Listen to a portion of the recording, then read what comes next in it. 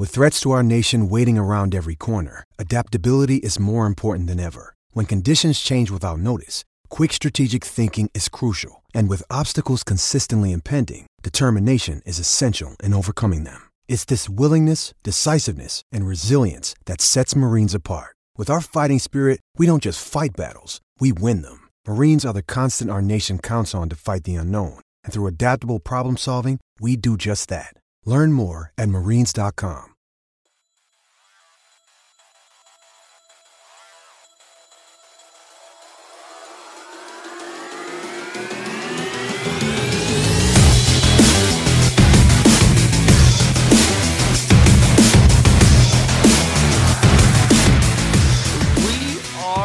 Back, ladies and gentlemen. Welcome to Sooner Nation, the online podcast, Heartland Sports, heartland-sports.com.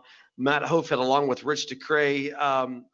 Many apologies for last week. That's totally on me. One of the things that we really wanted to do once we started the podcast back up was be consistent. Technology finally allows us to do that with my job and traveling the world. But Rich, last week I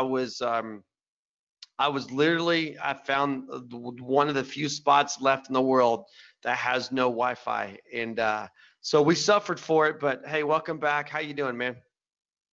Good old Wi-Fi, man. It's great to have, isn't it? Dude, I am doing well. Well, I'm glad to hear it. Lots of things going on in the world of Oklahoma sports. Softball off to a fantastic start to the season. Actually coming home to Norman this weekend to play the Courtyard Marriott tournament there in Norman. I know you're going to be out there covering some of those games, getting some photos for the website. Baseball rolling right now, 7-1 start on the season. We'll get to that here in a minute. But I think there's two really big stories going on right now with Oklahoma athletics. Right now, you moved to that part of the year with National Signing Day over with. Spring football is just around the corner, where this is that one time of the year where there's kind of a lull in football and basketball takes center stage finally. And as I say that, it was a star-studded cast of football players in the Lloyd Noble Center last Saturday for Oklahoma versus Texas, with both Jalen Hurts and Kyler Murray being there. Oklahoma basketball right now, I mean, I don't know, Rich. I go back and forth on this team. 5-10 in conference, 17-11 overall. Right now, ESPN bracketology has them as a number 10 seed out in the West. They're coming off of a 17-point loss to Iowa State on Big Monday. I can't see this team not being on the bubble. I get what everybody says. I get the argument of the strength of schedule. But, I mean, share your thoughts. A 10 seed, I'm happy with it as a fan, but I'm also afraid it just kind of sets Oklahoma fans up for a one and done in the NCAA tournament. And here's my question, I guess, what I'm getting to on all this. If you're Lon Kruger and you've got a team, with all due respect to the senior leadership on this team, but you've got a team that's building something with your younger guys like Jamal Bieniemy. And, you know, Bieniemy had with a huge shot block at the buzzer on Saturday. Would you rather these guys be in the NIT or even the CBI to get them a deep run in the postseason, or would you rather be the 10 seed out west and go play a team like Iowa and possibly most likely be one and done in the NCAA? Where do you want to be, and where do you think this team should be?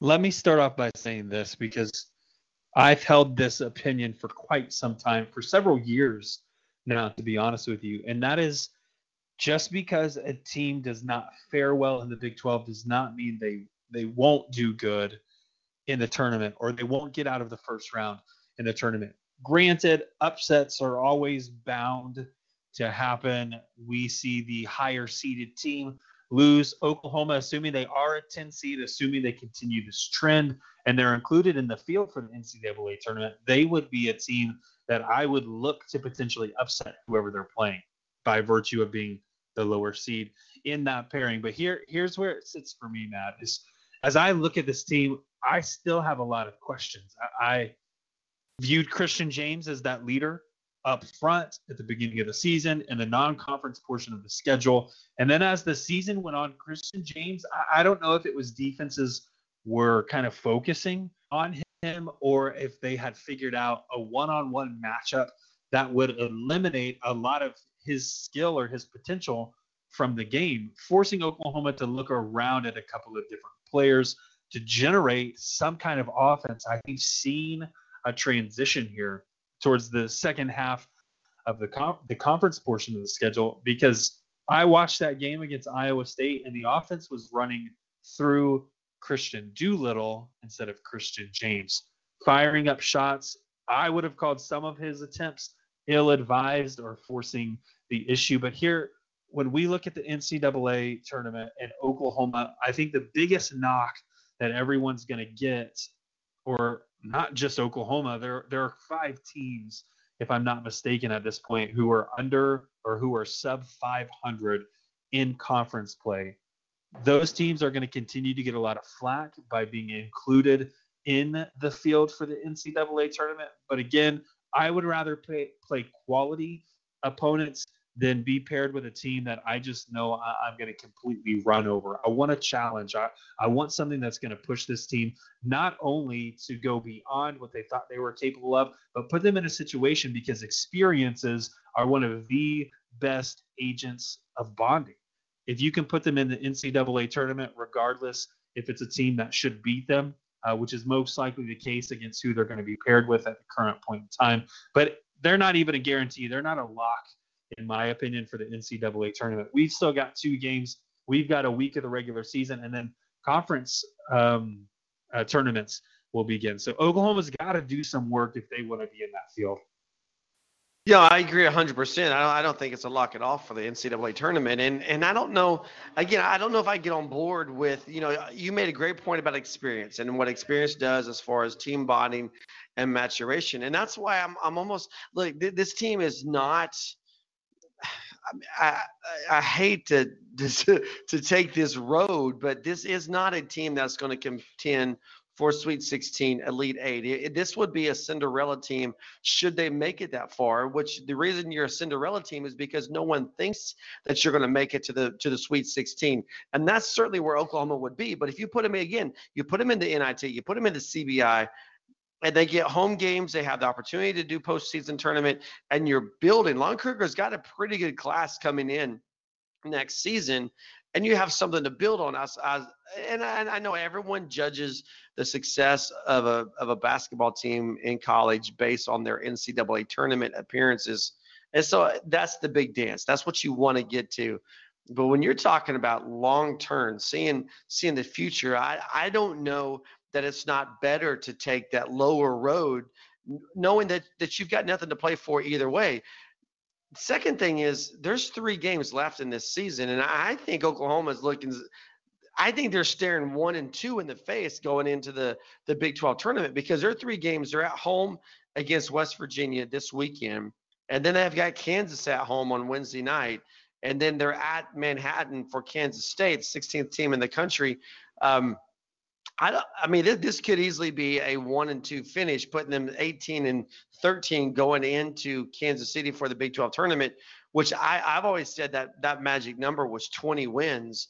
So I feel like even though Joe Lunardi has them as a number 10 seed and he's looking at their schedule, I don't see an 18 and 13 team getting the number 10 seed. And I know I'm being completely a pessimist here and Debbie Downer at the same time. But that to me, Rich, that means they got to win twice in Kansas City to try to get that type of seed. Yeah, I think the flip side of that argument is Oklahoma can lock up that 10 seed. They can lock up a spot in the NCAA tournament if they can figure out a way. I think at this point, Matt, what we're expecting because of how West Virginia's season has gone is that Oklahoma will go in and they'll beat West Virginia. I'm not saying that's a given, but that's an expectation. And I do 100% believe when you look at Kansas State and Kansas, both ranked teams at this current point in time, if Oklahoma can secure a win over a Kansas, especially, talk about a huge end of the year resume builder. If they can get a win over either of those programs in my opinion, it locks them in regardless of what they do in the Big 12 tournament. What I had said previously is that they would need.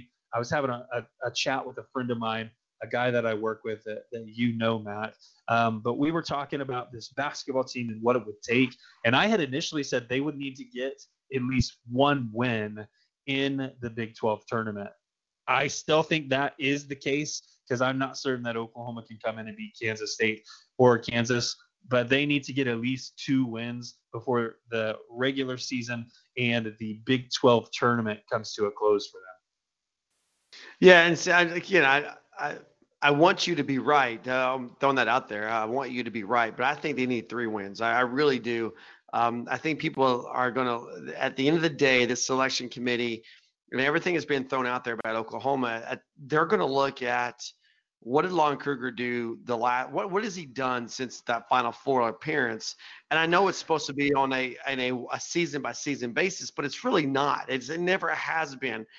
And I think what's going to hurt Oklahoma ultimately is this isn't the Big 12 of the past. This isn't the Big 12 of last year or the year before, the year before. This is a down year for the Big 12. And people are going to say, well, okay, because Kansas State's in first place and not Kansas, that makes it a down year. That's not really what makes it a down year. What makes it a down year is how bad Texas has been, how bad West Virginia has been. Iowa State has been mediocre. There's not a group of heavyweights in the Big 12 like there has been in the past. And I think once you begin to dissect and look at this conference and the strength of the conference schedule, this is not going to be as strong as an argument as it has been the last 5 or 6 years, just because the Big 12 is not the team or not the conference that has been the last 5 or 6 years. Is it not, though? I mean, is this not the same? It's not. Is this not the same? Here's what I'm saying. It's not the same one. Really quickly. Because when we look at the SEC gets the benefit of the doubt because of the quality of opponent that they face each and every week when it comes to football.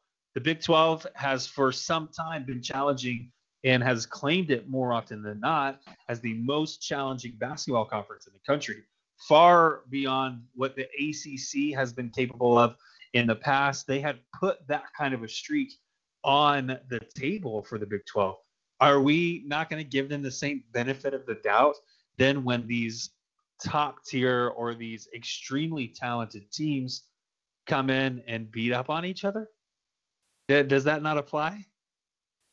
No, I don't think it does this year. I mean, you've got Okay. 4 teams. You got 4 teams in the Big 12 that have 20 wins or more. You've got 5 teams in the Big 12 with double-digit losses. It's not the same. I mean, you got 5 teams with double-digit losses, and then you got Baylor with 9 losses, right on the threshold of double-digit losses. They will have double-digit. That means you got more than half of the conference. By the end of the season, more than half of the Big 12 conference will have double-digit losses. You've not been able to make that argument or make that statement about this conference in years past. Now, yeah, you've got a tight 3-team race at the top with Kansas State, Texas Tech, and Kansas all separated by 1 game total. Texas Tech being just a half game behind the Wildcats, Kansas a full game back. But beyond that, it used to be you're going into Kansas City, okay, here's the Kansas Jayhawks. They're the defending regular season champions, and here's about 5 teams that can challenge them in Kansas City. You don't have that this year. There's not another 4 or 5 teams that's going to challenge Kansas State for the conference championship in the tournament. You have Kansas State as going to be the number 1 seed as it stands right now. You have Texas Tech and Kansas 2 and 3. Baylor and Iowa State is going to come down to them for that other first week bye. But no one beyond that is going to challenge, in my opinion, for the conference title in Kansas City. West Virginia, Oklahoma State, they're definitely out. I feel this is an argument or a conversation that you and I had a while back. My opinion, for Oklahoma to get into the tournament, the Big 12 is going to need to get 7 to 8 teams in. And if the Big 12 doesn't get 8 teams in, I think that really damages Oklahoma's chances to make it in the NCAA tournament if they don't win 20 games. Yeah, I agree. And in that previous conversation, I said only 6 teams were worthy of tournament appearances. I believe you had a different opinion at that point, and we settled on the number of 7 because it Right. was in the middle of what we had said. It does look like it's trending a little more towards that 6 number at this point in time. I agree with you. If the Big 12 is not putting 8 teams into the NCAA tournament, Oklahoma obviously the first one out of that conversation, and TCU right there with them. Yeah, I mean Oklahoma's 5-10 in conference right now. TCU 6-9. I think it stops. I mean, if it was right now, the University of Texas has fewer wins and less losses. Excuse me, fewer wins and more losses than Oklahoma at 15-12. But Texas is they're 500, and in conference play, TCU and Oklahoma can't claim that. There's no chance for Oklahoma to get there. TCU could run the table and finish 9-9 in conference, but I just like I said, I think it's an uphill battle for Oklahoma, and I think it's something that you might consider. Okay, let's look at the CBI. Let's look at the NIT. I definitely think it'd be the NIT over the CBI, but I just feel like that there's more opportunity for Kruger to keep coaching these younger guys and start looking at next year, getting back into the thick of this. Let's move on from basketball, unless you got something else to add there. Going into softball, Oklahoma with 2 losses on the season in softball. Typically Oklahoma fans, if you follow the softball team, you're not used to them losing games, but when your 2 losses are to the number 1 and number 2 teams in the country, you really can't be upset about that, can you? No, it's extremely difficult. And Oklahoma has traditionally, historically, under Patty Gasso, scheduled to be. They've really put it on their schedule to be a part of these tournaments. Not that they're preseason, but it's because of the lack. I don't want to say lack of competition, because the Big 12 historically, you look at Texas, you look at Baylor, and you look at Oklahoma as being contenders for national championships or to make an appearance in the Women's College World Series at the very least. Matt, you and I have been, and Baylor as well as Oklahoma have been there on at least one occasion. So when you're looking at the Big 12 and specifically Oklahoma, they're not afraid to schedule contests with these bigger named teams from the country. Florida State, we know Oklahoma played them, ended up playing extremely well on the offensive side of the ball, and then kind of just gave up a couple of home runs there, which put Oklahoma a little bit further behind than I think they would like to be. And they tried to manufacture some runs before falling to Florida State. UCLA, the number 2 team, an excellent team as well out west instead of out east this time. I'm not surprised that there are 2 losses. I'll tell you what I am surprised by. When we saw Oklahoma and Auburn meet after meeting in the Women's College World Series in that finale, knowing that they would likely play again at some point in time in the NCAA tournament, what did Patty Gasso do? She removed her ace pitcher from the game, didn't throw Paige Parker. Why? Because she didn't want Auburn to have more looks than what they needed when the first game or first series of the season didn't have a lot of weight. What did she do this time against Florida State? What did she do this time against UCLA? I mean, Giselle Juarez had to play in one of those games, right? Were you surprised by that? No, but see, I feel like it's a different approach this year with this softball team, and because you tell me who is the ace, because you even with Paige Lowry and Paige Parker, you knew that Paige Parker was the ace and Paige Lowry was the change of pace type of player there. Is Mariah Lopez the ace on this team? Is it G Juarez that's the ace? This Yeah. pitching staff is deeper than what they have been, and I think it's more this year. I totally get what you're saying, and I agree with what you're saying about the past, but I feel like this year it's really Patty Gasso. She's got a brand new pitching coach. She's got basically Mm-hmm. a brand new pitching staff. When you Right. put Shannon Sale on there as well, she's trying to figure it out as well. I think that's why you're seeing pitchers move around more than what you have in the past with these early tournaments. Yeah. Because I think I totally get what you're saying, and I agree. Playing these type of tournaments, going out and facing top 25 opponents with regularity. They have a win over Arizona last weekend. Those type of things, they only help you when you get to Big 12 play. But I don't know that Patty Gasso and her staff are sold yet on who is the number one pitcher. They know they've got two really, really good candidates, but you look at like Mariah Lopez dominated out in Florida, right? And we get done with that weekend in Florida, even though they lost to Florida State in that classic out there. Everyone's talking about how dominant Mariah Lopez was. And then they go to California, they go to West Coast this last weekend, and they have where there's some familiarity with Juarez already. Right. And exactly. And you have another good showing where your only loss is to the number 2 team in the country. And then G Juarez is the player of the week in the Big 12, national player of the week. Yeah. And so you got 2 different weekends, pretty much equal results. You got run rule victories. You've got shutout victories over both weekends. So this is a really good team. But you come out of the first weekend going, man, Mariah Lopez is a lot better than we expected her to be. She could be the ace of this team. And then you come out of the second weekend going, no, it's clearly G Juarez, the ace of this team. I feel like that's just a small snippet of what Patty Gasso and her staff are going through, trying to figure out the best way to use these ladies in the circle. And is it like, are they going to do a traditional kind of like baseball does? You pitch, when you have a weekend series, do you throw one day, one the other day, and then put Sale in there kind of to mix it up?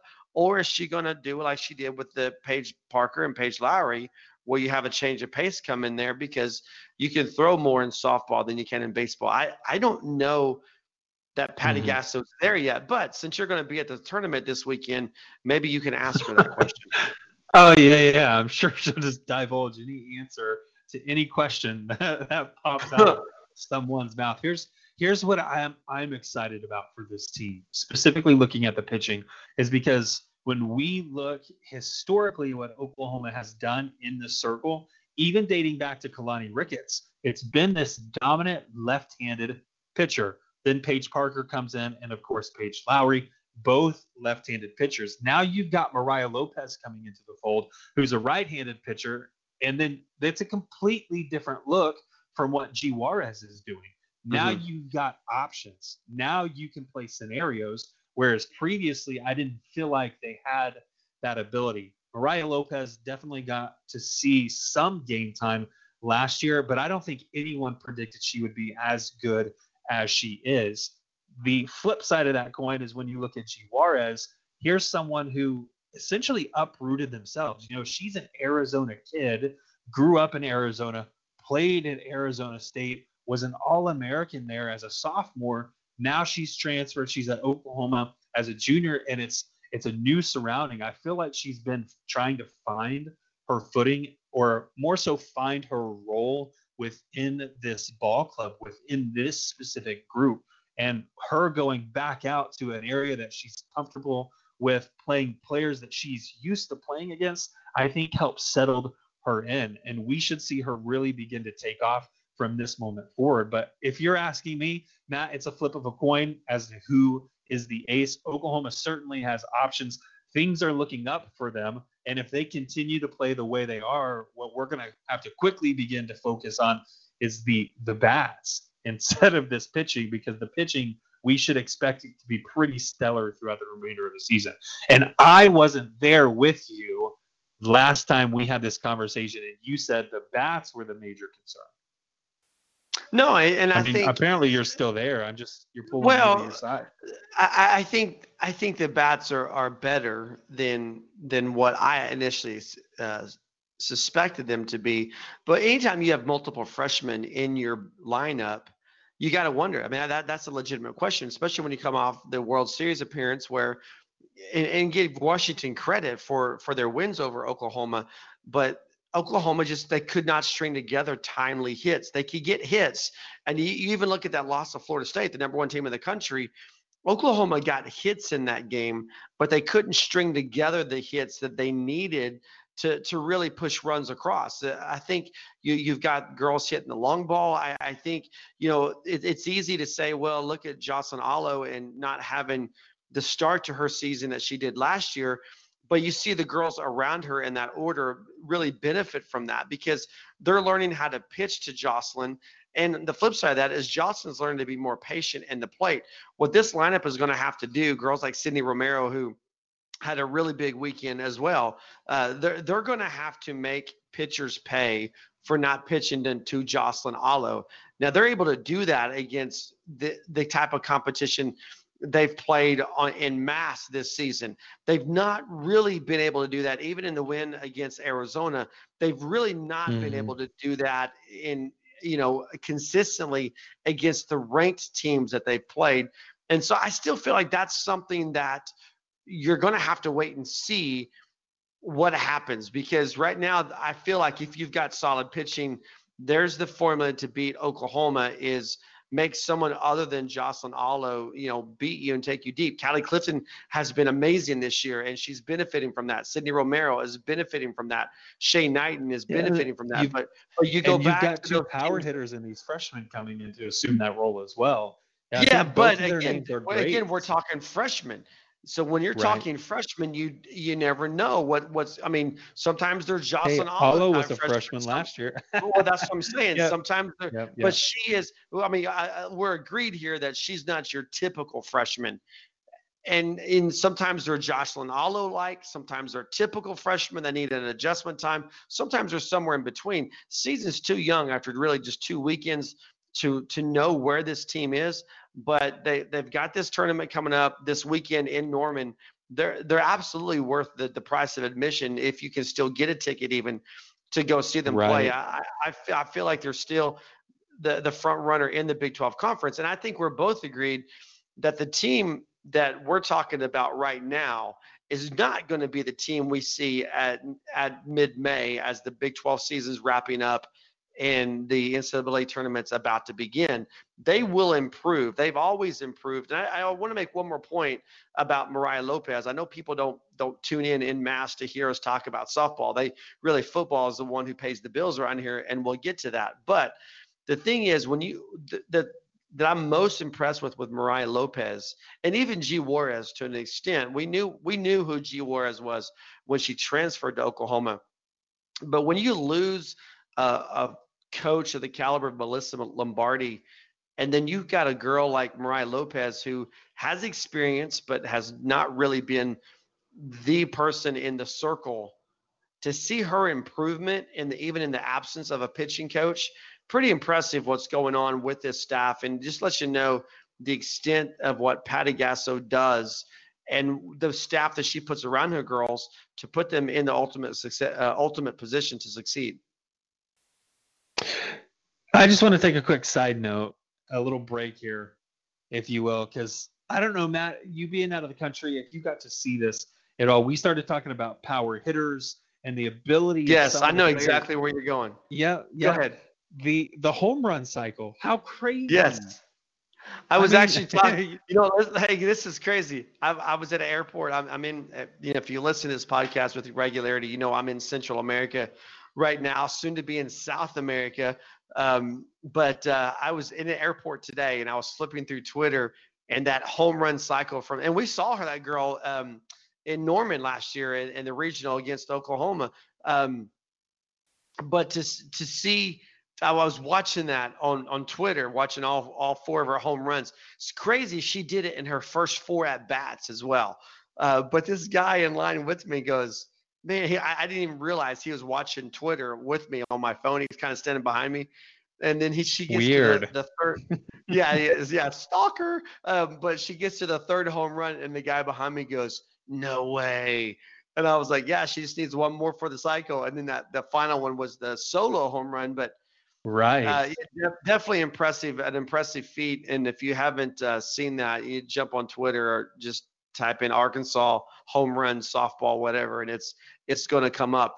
Hey, let's stick with the Diamond for just a quick second, and just to mention, and Skip Johnson deserves more than just a mention, but Oklahoma. We're recording this on Tuesday evening. Oklahoma with 8-0 win over Arkansas Pine Bluff, another shutout victory for the Sooners. 7-1 on the season. Wednesday they have another game against Arkansas Pine Bluff before playing 4 this weekend. Back-to-back doubleheaders between Friday and Saturday this weekend for Oklahoma baseball. Again, baseball and basketball are similar, in my opinion, in that conference play tells the story. But impressive start to the season for Skip Johnson. And Rich, the thing I want to point out is with Oklahoma, with baseball, it's been pitching. Pitching has been the struggle for this team, where you got a pretty decent guy on Friday, a pretty decent guy on Saturday, and then just a bunch of, and I hate to say it, but a bunch of mediocre guys that get through on Sunday. And if you're an opposing team playing Oklahoma in a 3-game series, if you can take Friday or Saturday, you feel really good about taking Sunday. I don't know that that's going to be the case this year, because Johnson's staff looks pretty solid 1, 2, and 3. They got into some trouble over the last weekend when they had to play a 4th game, but there won't be a lot of opportunities to play a 4th game until you get into May, start talking about Big 12 tournament and stuff like that. I think this may be the best where Oklahoma pitching staff has been really, I hate to say it, but this may be the best they've been pitching staff-wise to start a season since Sonny Galloway. I can't disagree with you there, pulling that as one of the weak points for Oklahoma.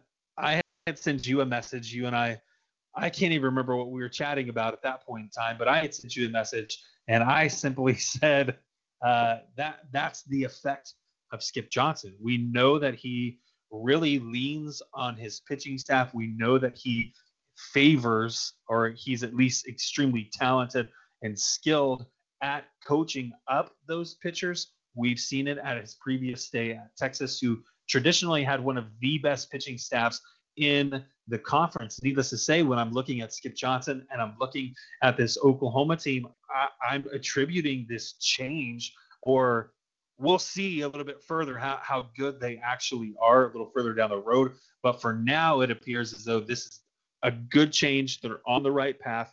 And again, I have to credit Skip, really his mindset and the areas that he focuses on.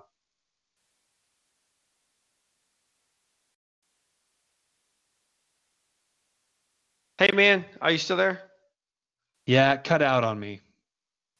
Well, it cut out my on me. apologies. I think no, I think it was my I think my Wi-Fi went out here in Panama. So I don't know. I don't know how much of that you heard about baseball and so forth. But let's move on and talk just a little bit about football to close this thing out. Oklahoma has the opportunity, when you look at scholarships, to add to their 2019 class. A big loss to me, a huge loss in my opinion, was Derek Green dropping out. Initially says he wants to join the Navy. Now he's entered the transfer portal. Enrolled early, was supposed to be there for spring ball, but never really made it through a first week of class. Kind of a crazy story, but Oklahoma, scholarship-wise, can add to this class. You had talked about the need for a defensive tackle to jump in here. When you look at Jonah Jackson, a grad transfer on the offensive line, choosing to go to Ohio State. R.J. Proctor, a grad transfer coming out of Virginia, still has the opportunity to come to Oklahoma. He's still shopping around, but could add to this Oklahoma offensive line. When you're looking at the offensive line, defensive line, and potentially adding a grad transfer to it, what do you prefer? Do you prefer to replace somebody like Derek Green with a one-year player till you can hit it up again next year, or would you be more comfortable adding to this offensive line? Well, I mean, the reality of the situation is, although Derek Green has entered the transfer portal, regardless of how anybody feels about that, it's ultimately his decision, and he has to make a decision that is best for him. So I'm not speculating on any reasoning why, but it does leave a hole. And I say it leaves a hole because Derek Green was the only defensive tackle that was being recruited. They weren't bringing guys at the position as part of the 2019 class. Granted, you've got. Can you hear me? Yeah, I'm here. Okay. I keep getting this error. That's why I said that on my screen. You've got Neville Gallimore, who's a senior this year. You've got, I believe, Marquise Overton. Did we settle that? Yeah, he's on the You and I team. were talking. Yeah, he's there. So you've got a couple on the roster. Of course, they are older, and you'd love to get someone in there who's a little bit younger, who can at least get some experience in preparation for this gaping hole that's going to be in the middle of what's already a suspect defense. When I begin to look at Oklahoma, I see the need for a defensive tackle. I just don't know it's as pressing as an offensive lineman. And I say that because Oklahoma, with Lincoln Riley at the helm, is an offensive team. If you don't believe me, all you got to do is go back and look at the previous 2 seasons where the defense has been a little bit lackadaisical, questioning effort, questioning footwork, whatever that might be. The offense has always hummed along and has really covered over a multitude of these errors from the defense because of the simple scoring output that they've been capable of. And it always starts on the offensive line with pass protection, as well as opening up those gaps for these talented running backs that we've got in a Trey Sermon. We've got Jalen Hurts, also a runner or capable of running the ball when asked to do it. And then you've got the guy completely burst onto the scene. I'm blanking on his name, Matt. Help me out here. You broke up. Who are you talking about? Receiver? Yeah, it's Charles Sorrebo? running back. I said you've got Trey Sermon. I think my internet keeps going in and out is what it is, not yours. But you've got Trey Sermon, and then you've got Kennedy Brooks. That I couldn't think of his name. TJ Pledger as well. Opening up those holes has really been what has set the tone for this offense. Yeah, did I not say his name?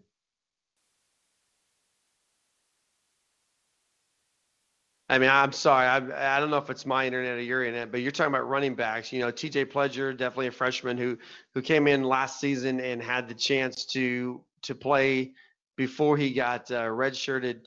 But Kennedy Brooks may be the other guy you're talking about.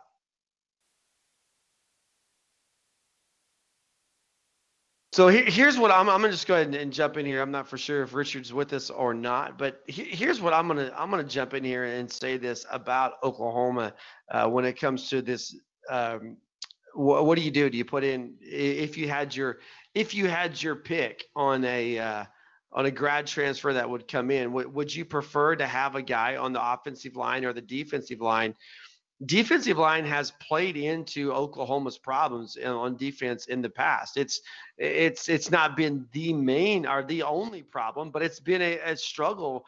And I've said this for a long time about Oklahoma and their defensive backs. I feel like their technique is poor. I feel like some of that is on coaching, some of that is on effort, but it doesn't matter who you are as a defensive back. You could be the best defensive back in the world. You're not going to cover a guy for 8 or 9 seconds. You're not going to cover a guy for 6 or 7 seconds. You might be able to keep a guy covered for 4 to 5 seconds.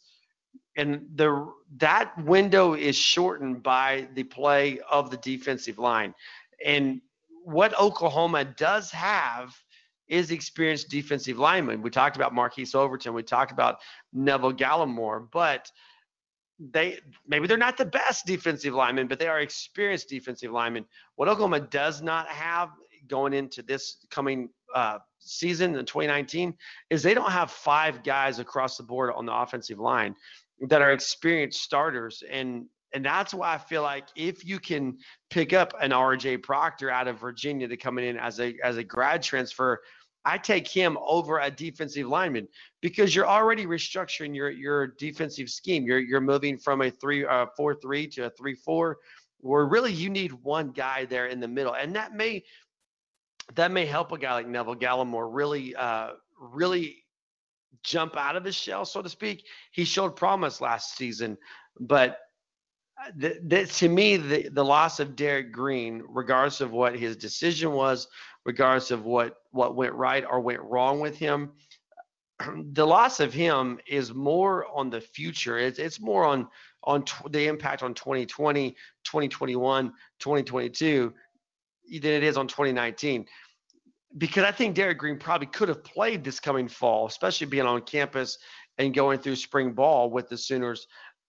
But really, it was this coming season is more on Marquise Overton and Neville Gallimore than it was going to be on Derek Green.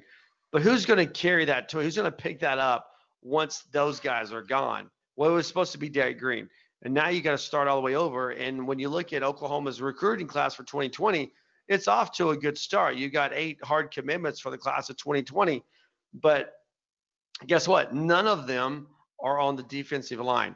Not a single one on the defensive line, and it's way, way early. We just had National Signing Day for this year for 2019, so you've got time to make it happen. But they've got to. I would expect them, much like they did with the offensive line and the 2019 class. I would really expect Oklahoma to begin to look at JUCO transfers. Not a ton of them, but 1 or 2 that they could pick up on the defensive tackle position. I think they're set at defensive end. I think they've got some studs at defensive end. I think they're pretty set at linebacker. But that man in the middle has been really the Achilles heel, if you'll let me use that phrase, for Oklahoma for at least the last 2 years, maybe even go all the way back to Baker Mayfield's first year when they played Clemson in the Orange Bowl. And it was the defensive line. It was right there in the middle. Oklahoma just got pushed and pushed and pushed and pushed. Those are the type of things that a guy like in Oklahoma hasn't had one since he left, but a guy like Jordan Phillips can fix on your roster. Rich, I don't know, are you back or not? Yeah, I hope so. All right. I don't know. Did you hear any or all of what I just said? I heard. I had no issues hearing you. Okay. Throughout the whole time, so I would just be speaking, and then it sounded like you didn't know what was going on my end. So I definitely think I'm a victim of Central American Wi-Fi here. I apologize for that. Yeah, give me your here's thoughts. The thing is, I keep getting the yield sign on my screen, which I believe is my internet cutting out. But regardless, I was agreeing with you before all of this in saying that the offensive line is more of the pressing issue, because one of the staples of this Oklahoma offense has been the guard pool. When we see that, it takes experience, it takes timing, it takes a unit working completely together to not allow something to go awry when you use that as much as a program like Oklahoma does. So again, I was saying the likes of, Trey Sermon, Kennedy Brooks, TJ Pledger are going to be reliant upon that. And the ground game is what's going to propel this offense this year, I believe. So even with these big name receivers coming onto campus, it all starts with the running game and the dependency upon that to open up this passing game for Jalen Hurts and whoever's out there catching the ball. That's why I said the offensive line is the more important point of focus rather than it is the defensive line, and more specifically the defensive tackle, knowing you've got 2 guys who can step in currently. All right, so knowing that you're basically what you just said, you're pretty much agreeing with me that you would rather have, if you're going to get a grad transfer, you would rather get a guy like Proctor that would come in and play on the offensive side. Yeah, and I think that's why it is, and that's why I think Oklahoma's been targeting them. We haven't heard a single word about a defensive tackle, and I had really chalked it up to the fact that there just aren't very many that are available, and the ones that are available at the transfer market aren't necessarily top tier. The guy that you would say we have to have him. No, I agree, and like I said, I really feel like for 2020, you're ultimately going to see Oklahoma go after some, not a lot, but go after some of the top JUCO defensive tackles in the country. That's this year?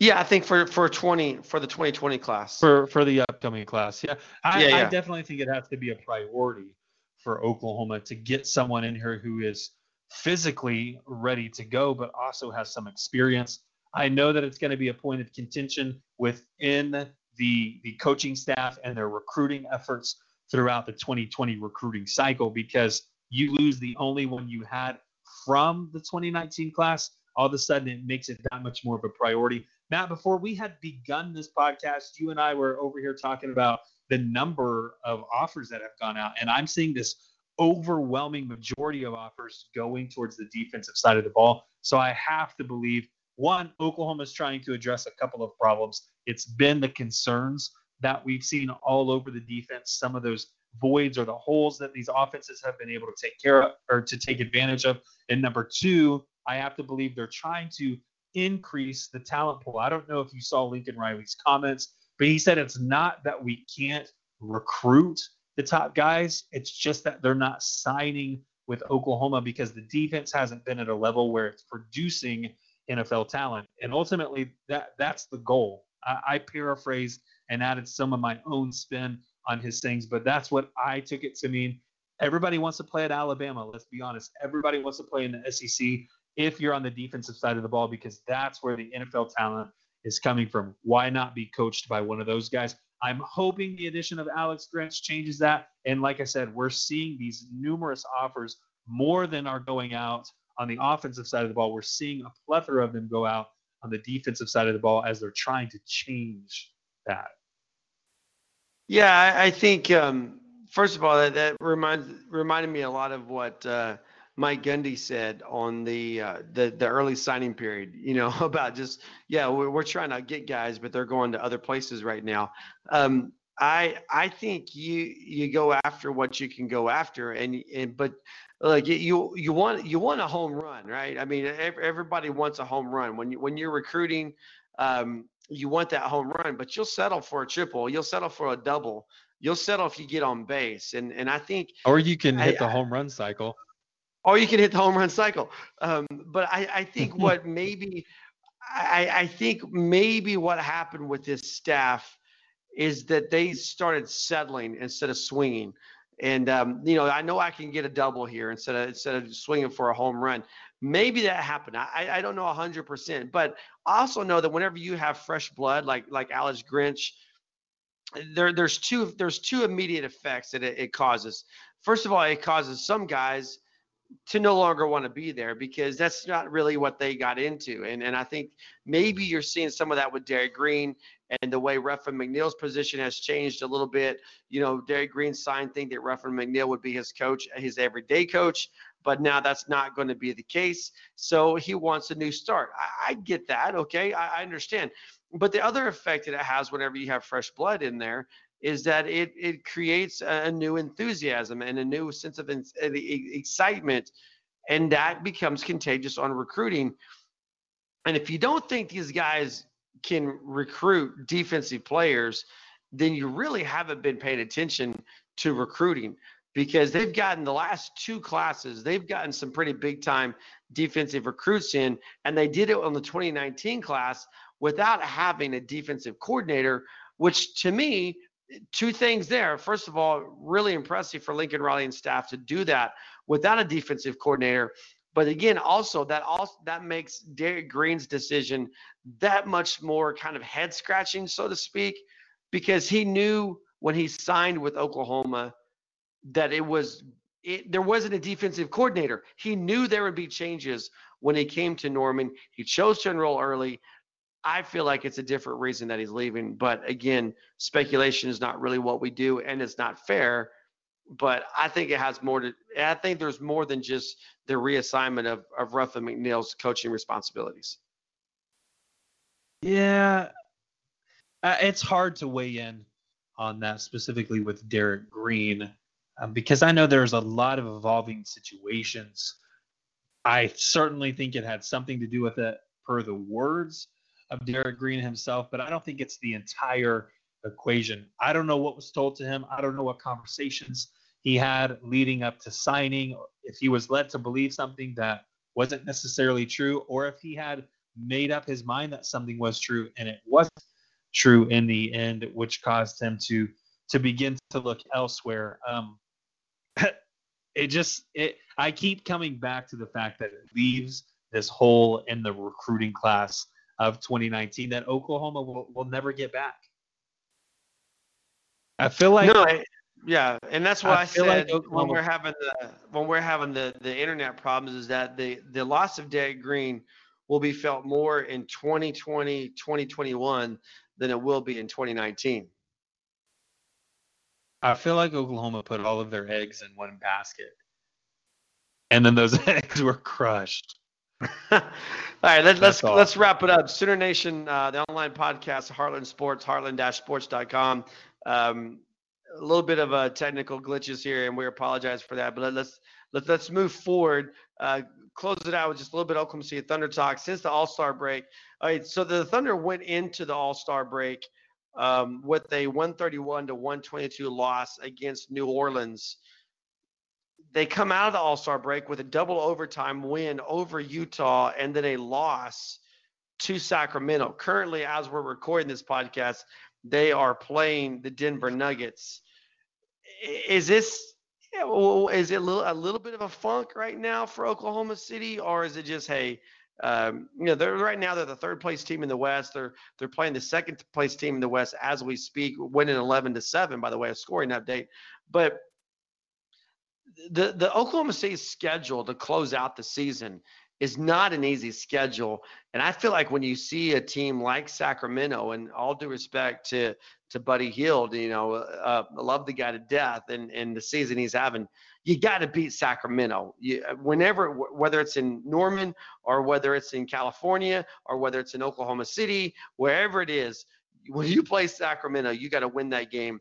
When you look at the backload of the schedule against teams like Denver, against teams like Golden State, Houston, our Oklahoma City fans, two-part question to close out here, Rich. Are Oklahoma City fans prepared for this team to maybe take a slide from the 3 spot to the 4 or the 5 spot? Or is this team that we saw the first half of the season, is this the real Oklahoma City team with Paul George and Russell Westbrook doing the dynamic duo thing that we really haven't seen since the days of Kevin Durant? You're putting me on the spot here, but I am putting you on the spot. I want to go back to your Buddy Hield comment, because in that game, I don't know if you got to see any of that, but in that game specifically, it appeared as though Buddy Hield could do no wrong. And when a guy is on like that, there's very little you can do to stop. And that's the kind of night that I felt like Buddy Hield had with Sacramento when playing here in Oklahoma. Essentially, he still has a following here. Let's be honest, okay? But like I said, when a guy is on like that, it's kind of difficult to stop them. Trae Young had that kind of a night against Houston the other day. But here's the truth for me, Matt.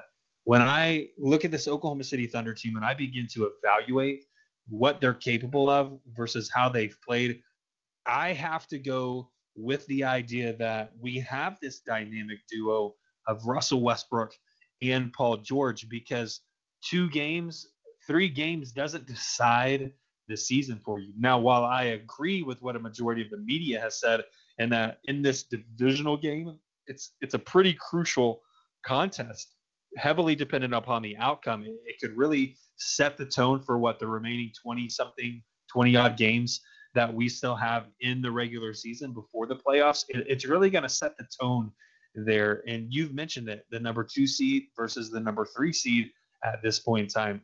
Oklahoma, I think they're just shaking off a little bit of that funk, that rust, the idea of having this break in the middle of the season and getting back into the swing of things. Man, I don't know what people do, but I'm going to assume that players go out and eat all the cheesecake that they want. So they're just working it off for the next 2 or 3 games, and we'll see them return to form. Well, I think that, I know you joke about the whole cheesecake thing, but I think that you look at a college football player who goes into the banquet season, in between the season end and in between the season end and their bowl game or their playoff game or whatever, and they maybe lose a little step until they get back into game shape. All-Star break can be that. for NBA players if they don't take care of their bodies. If they and you have a week where you get out of the habit of playing. So I don't know. We'll see how this Denver game is huge for Oklahoma City. And we'll move forward from there and talk more about it next week. Let's wrap up. One quick thing for me to wrap up, and then I'll let you have your parting shot. The way too early bowl predictions are out from Brett McMurphy, and he's got Oklahoma back in the playoff in 2019. The Sooners playing, I think it was against Georgia. I can look this up real fast. The Sooners playing against Georgia, Clemson playing against Alabama. He's got OU in the Fiesta Bowl, Clemson, Alabama in the Peach Bowl. I think that would be a fun first round of the playoffs. Really, you got a rematch of Oklahoma and Georgia in the Rose Bowl, and then you got a rematch of the national championship game from this season in the other bowl to open it up. But unfortunately, Brett McMurphy has Clemson versus Georgia in the national championship game, essentially meaning Jalen Hurts, in Brett McMurphy's opinion, isn't going to get Oklahoma further than Kyler Murray nor Baker Mayfield did.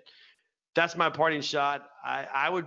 Would you be okay, Richard? I would be okay with Oklahoma winning the Big 12 championship again and going to the college football playoff. Even if it meant another loss to Georgia, I would still be okay with that because that means they did better than, 100 and plus other college football teams did. I don't know that I'm on board with the assessment there. And here's why, is because the biggest story, assuming that those are the 4 teams in the college football playoff, the biggest story would be Jalen Hurts facing Alabama. I think Alabama plays out for Yeah, that's what I said. No, I was agreeing with you. I was just going with what you said. Well, and I think the powers that be, I think the powers that be, if they wanted that, they would do it as I think they would set up just like this in the semifinals, giving Jalen Hurts the opportunity to potentially face Alabama for the national championship. I think that would be the ultimate thing for the college football playoff. If Jalen Hurts could play Alabama for all the marbles, and the only way you're really going to get that is if you were to make the semifinals, just like Brett McMurphy had it laid out there. That's going to do it. Wrap it up for us in our technical difficulties here. I'm Matt Hofeld along with Rich DeCray, Sooner Nation online podcast, Heartland Sports, heartland-sports.com is where you can find us. We're also on Twitter at Sports Heartland. Would love to hear your feedback and your comments on this episode of the podcast or any other episode, as well as anything we post online about Oklahoma, Oklahoma State, Oklahoma City Thunder. We want to hear your opinions as well because they're important to us. Reach out to us and let us know. We'll be back next week with hopefully a better technical podcast than what we had this week.